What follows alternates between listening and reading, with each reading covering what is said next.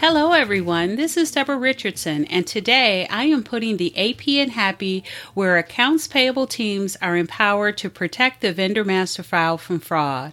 This podcast will give a voice to accounts payable team members by talking about the growing reality of cyber attacks in their world and which vendor setup and vendor management techniques they can apply to protect the vendor master file from fraud.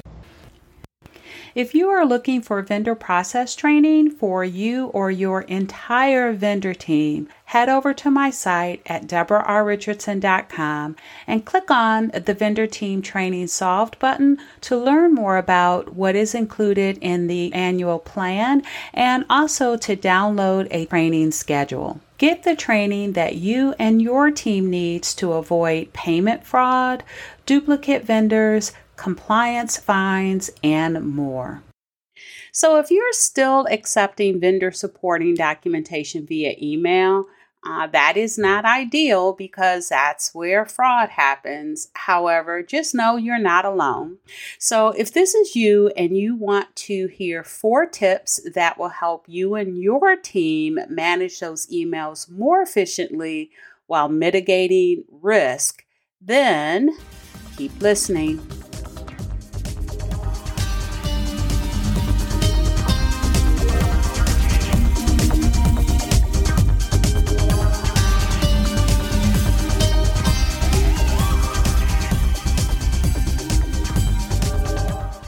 Welcome to episode 190, Still Accepting Vendor Supporting Documentation via Email, 4 tips to organize your email inbox.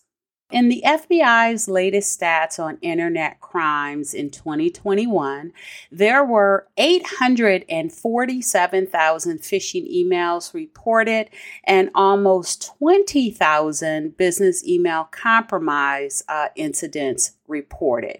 Now, both of these types of email fraud are part of the whole social engineering fraud trend, where, the fraudsters tries to get either you and your team member to give up your login credentials, download malware, or make changes to your vendor's remit information to divert that next payment. I said or, but it could be plenty of ors because there's lots of variations and fraudsters are always evolving. So, getting back though to the email piece, collecting your vendor supporting documentation via email is really not ideal because, one, you don't know where it originated from, even if it looks like it came from, and maybe it even did come from your vendor's actual email, still could be a fraudster because they could have social engineered your vendor, got their login credentials, and now they are sending you a change of banking, for example, from your vendor's actual email. So you don't really know where it came from or who it came from. So that's one. And then 2 is some of the information may be sensitive. So you could be receiving the IRS W-9 of your vendor, and as a U.S. vendor, if they are in that first tax classification, that individual single member LLC or sole proprietor, they could be giving you their social security number, and you don't need everyone to see that. You really need to practice at least privilege access, which means only the folks that actually need access to see what could be sensitive information. Those are the only people that need to actually see that. And so collecting that sensitive supporting documentation from your vendor via email really kind of opens you up to all types of both internal and external fraud. But that being said, you are, again, not alone. There is still a lower percentage of those that have, for example, vendor self-registration portals that gets the vendor onboarding and update process out of email versus receiving that supporting documentation via email. So with that, let's talk about 4 tips that can make the email inbox process more efficient and also mitigate some fraud risk that is just inherent in email. Now, I'm not going to talk about the things that IT can do to make sure those fraudulent emails don't even get to your email box, although we know from I think it's episode 151 or 153, where I talked to a CISO. His name was Casey Allen, and he talked about security in email and the fact that IT, even doing a great job, still only blocks about 85% of those fraudulent emails. But we're not going to talk about that. We are also not going to talk about authentication, which is a process to identify or verify that you're actually communicating with your vendor or internal team member versus a fraudster. Now, if you want to hear about that process, it is episode 115, and it's a very quick episode, actually, but you'll recognize it because it's exactly what your bank does when you call them to talk about your account. So listen to that episode if you're interested. But what we're going to talk about today is managing that email inbox and making sure that it's efficient and that it is mitigating some risk. All right. So number 1 is you do need a separate generic email address. So it should be a generic email address where all requests come to one email box, not a distribution list where email goes to all team members that are assigned to the distribution list. And also, it should not be going to specific team members. So this really replaces that. If you want a vendor request, you send it to, sue@yourcompany.com. That should not happen.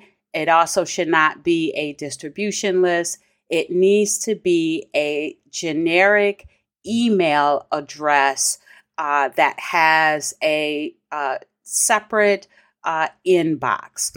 It also needs to be separated from AP invoices. Let me just say that not only does this cut down on the volume of emails coming into that email box, but this way, no non-vendor team members sees that sensitive data, again, which could be a social security number, it could also be a bank account number. So this is really following least privilege access.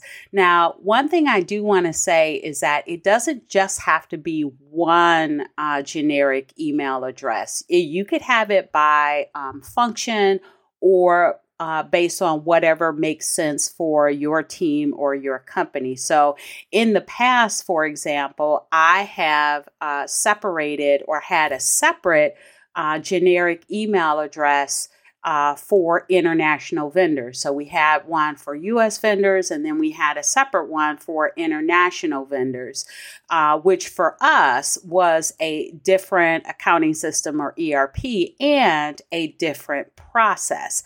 Now, I've seen other examples based on business unit or company. So if your company has multiple departments, business units, and they have separate processes, it may make sense to separate them that way. It could also be based on accounting system or ERP. You don't want to go crazy, but it needs to make sense to the internal team members that will be using it. And also, it makes the process of assigning team members easier. And that's actually tip number 2, is to assign all team members. So identify what each team member will do and assign them to that function. And like I said in the first example, or the first tip, is we had a separate inbox for international vendors because that was a separate process or a separate function, and there were separate people or team members assigned to it. So Tip 2, assign all team members. Let them know, identify what each team member will do and assign them to that function. So for example, if there is a separate process for new vendor setups versus existing vendor changes versus general requests for information, then assign different team members to those functions. This is a reason it should not be, or another reason why it should not be a distribution list. Again, where an email comes to that generic email address, but instead of coming to an individual inbox, it goes to everyone that's on the distribution list email. In their separate emails. So you can't assign anyone anything because that email is not in a separate inbox, is in everyone's inbox. And so that can get chaotic. And, it's just no way to assign and track the request, which brings us to tip number 3. Use email rules, folders, and categorization. So once you've identified the different functions and assigned those to team members, you can create a folder by function or a folder by team member, because team members are assigned to functions. And you can use email rules to route emails efficiently to those folders. Now, you can also use categories or colors to organize within the inbox. So the email rules allow for emails that come in to route them to a specific folder, and then categories allows you to quickly get to those that need to be processed. So one example is if you have a existing vendor change that comes in and it's marked as important or has urgent in the subject line, then it would route to the applicable folder based on your email rules. And then also based on the email rules, it will have that category be, the color red. So within that folder, you can immediately see that you have an urgent vendor request that needs to be looked at ASAP. And you don't have to use folders. Categories in themselves can organize an email box as well. So the 4th tip for managing the email inbox is reporting.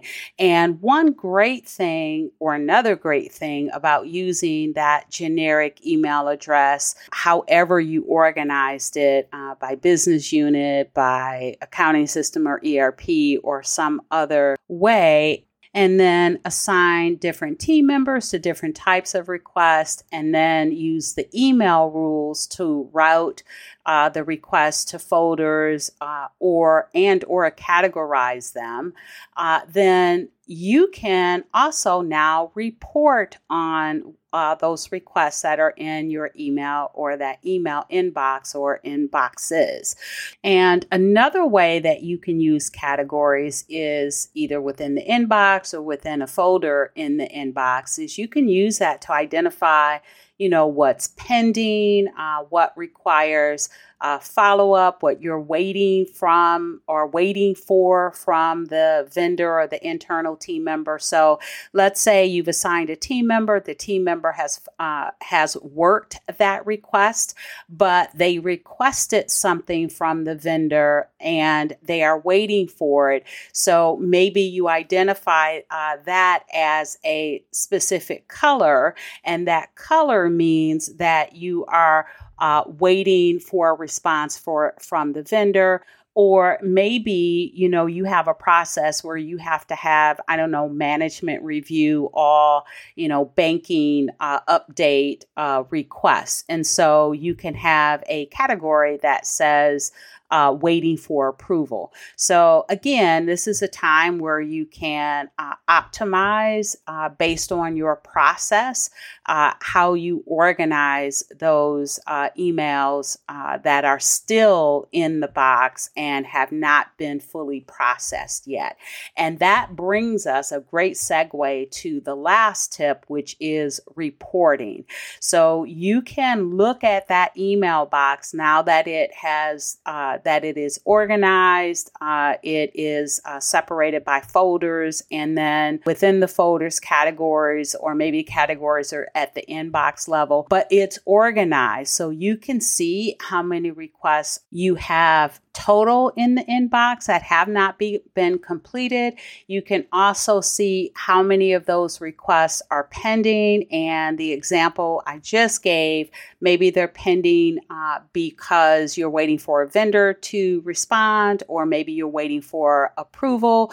So all of those different folders and categories that you are using to organize the inbox can also be used to give to management as a report. And that is much better than, again, having that distribution list where all the emails go to individuals, so there's not a way to report on it. And it's also, again, much better than having all of the emails or specific types of emails going to individual email boxes, because you won't be able to report on those either. And you definitely do want to do reporting on that inbox, because what is measured improves. And so if you have reporting, you'll see that your productivity levels will either go up or maintain versus going down if you are not reporting on the activity in that inbox.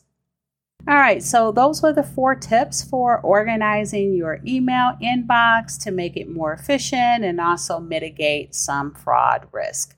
So thanks, everyone. I hope you enjoyed the 189th episode of the Putting the AP in Happy podcast, where accounts payable teams are empowered to protect the vendor master file from fraud.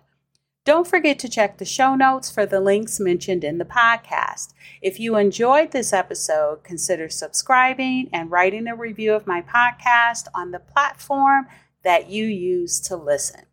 Stay happy.